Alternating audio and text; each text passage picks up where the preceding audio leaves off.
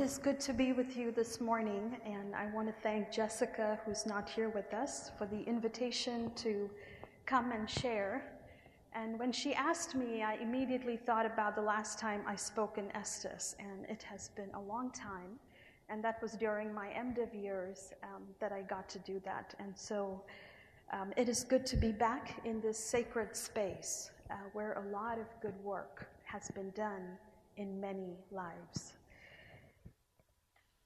There was no topic given, so I got to pick my own. And lo and behold, I was in the midst of reading a book by Madeleine L'Engle called Walking on Water. And I am not an artist, but she's an artist who's talking about faith and about art in this book. And so I thought, I'm not good at walking on water, but I'm gonna try to see what applications we could find in this particular phrase. So Madeleine L'Engle, in her book, Walking on Water, says, as long as Peter did not remember that we human beings have forgotten how to walk on water, he was able to do it. This struck me as a significant insight and caused me to pause. I don't know how often you are struck by something that you read or something that you experience, and it causes you to pause and reflect and perhaps wonder on what its meaning or application could be for our own lives. And so, of course, this struck me as significant and caused me to think about my own experience of walking on water, or if you would, walking by faith. Last night I was watching America's Got Talent. Anybody watch that show? And I caught the tail end of it, which was phenomenal. It was this young female performer from California, and she went deaf when she was very little, and she could not become the musician she wanted to be. And in the narrative that she provided in such a stellar manner on this national television, she talked about just trying. That she had lost the courage, but she fought and she tried, and she just gave it a shot. And so I have all these things that are sitting in the backdrop as I share with you this morning about walking on water. Madeleine further says that one of the greatest sorrows which came to human beings when Adam and Eve left the garden was the loss of memory. Memory of all that God's children are meant to be. So friends, one of the questions that comes to me this morning that I share with you is, what have we forgotten about being the children of God and the church of God? What have we forgotten about being the children of God and the church of God? It is said that harsh storms often arise suddenly on the Sea of Galilee. And there seems to be a ring of familiarness in this particular understanding, that the storms often arise suddenly on the Sea of Galilee. Storms or challenges and difficulties often arise suddenly in our own lives, perhaps without us expecting, without us anticipating, that the storms of life come and attack us. I am certain that we could all name storms that we have experienced in our lives as individuals, as families, as communities, as churches, as societies, as nations. There is a plethora of storms that we experience throughout our lifetime, and I'm certain you can interject your own storm in each of those places. I don't have to mention all of them, but there are many storms, most recently the attacks that have been happening in London and Manchester, and the painful atrocities on these human beings that do not deserve that. Nobody deserves injustice.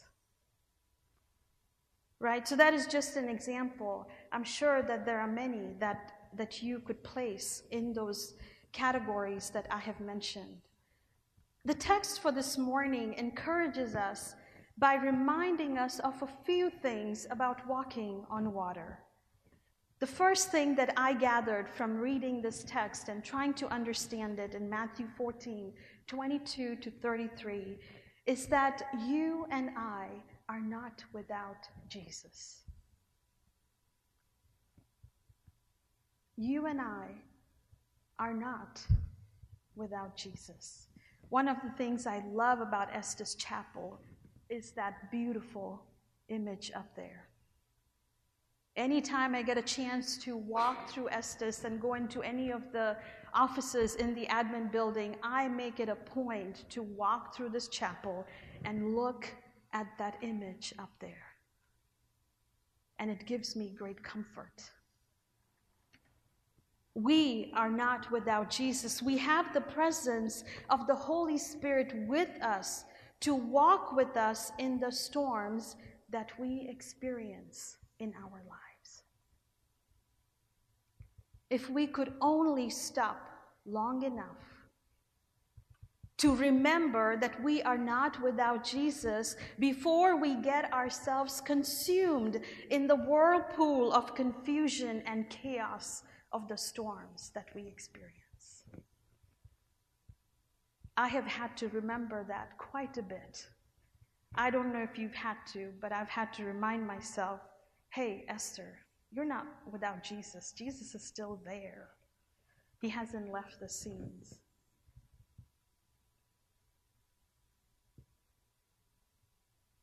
Think of all the people that might be experiencing storms in their life in this moment, and pray for them that they will remember that Jesus is with them, just as he is with us. The second thing I take away from this passage is that Jesus alone has the power to calm the storm.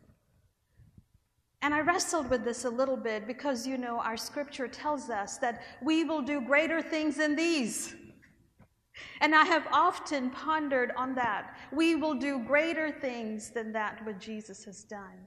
And yet the reality remains that Jesus alone can calm the storm. So we can walk on water. Let Jesus be Jesus. Oftentimes we confuse our role with that of Jesus Christ. We try to change others, or we try to change our circumstances in our own strength and in our own understanding, when it is Jesus alone who can change others and change circumstances. A very familiar figure, Thomas Kempis, in his book, The Imitation of Christ, says, "Be not angry that you cannot make others as you wish them to be, since you cannot make yourself as you wish to be." I love it. I love this truth. Be not angry that you cannot make others as you wish them to be. Key phrase being, since you cannot make yourself as you wish to be. Being someone who likes to think and overthink, perhaps, I wanted to parse that out. And I was thinking, well, what's the point of discipline, right? Like, discipline is training yourself to be and to become the good you that you can be, right? Think of the many things that you've tried to do in your life as a young child up until this point. The many things that you have tried to be disciplined about, to become something, to become better. While it does work, it takes practice. I think the art of being able to change another person or to change a circumstance, I think that belongs to Jesus alone. You and I are participants in the change that Jesus is making in me, in us, in our society, and in our world. So let us not forget, let Jesus be Jesus. Because oftentimes when we think that we are Jesus, we get discouraged, we get disappointed.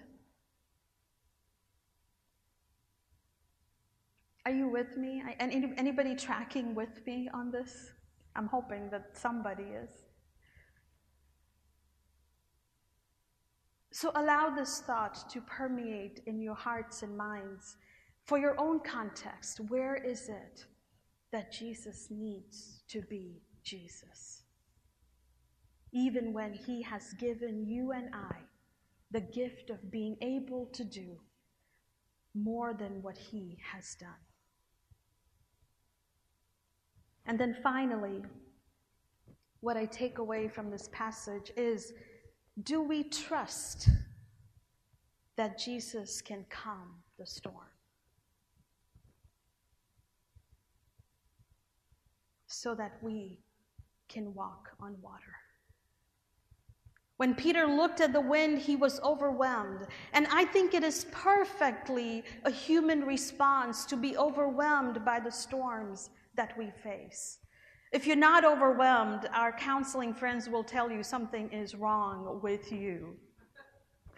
And I think I have a witness right here in our midst. At least I know of one of our budding, blooming psychologists to be. They will tell you that something is wrong if you're not overwhelmed by the challenges and the difficulties that we as human beings experience in life. It is only natural and normal. But friends, the question still remains for me, and I hope for you.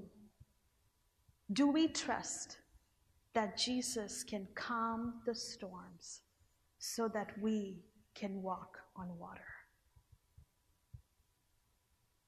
And as I was writing this particular thought down, I thought about all the struggles in our world today, the hate, the strife, the brokenness. And I had to ask myself, Lord, do I trust you to change this? And I had to come back, if I was being honest, I had to come back with a resounding, yeah, but maybe not.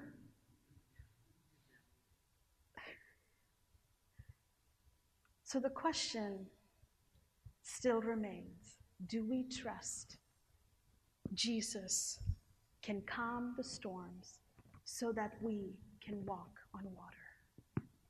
May we find the courage to remind ourselves and to remind each other that we are not without Jesus, that Jesus alone has the power to calm the storm. We respond to his work in our lives and in our world. Do we trust that Jesus can calm the storm?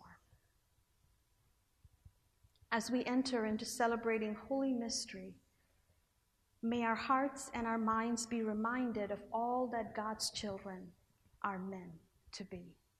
Amen.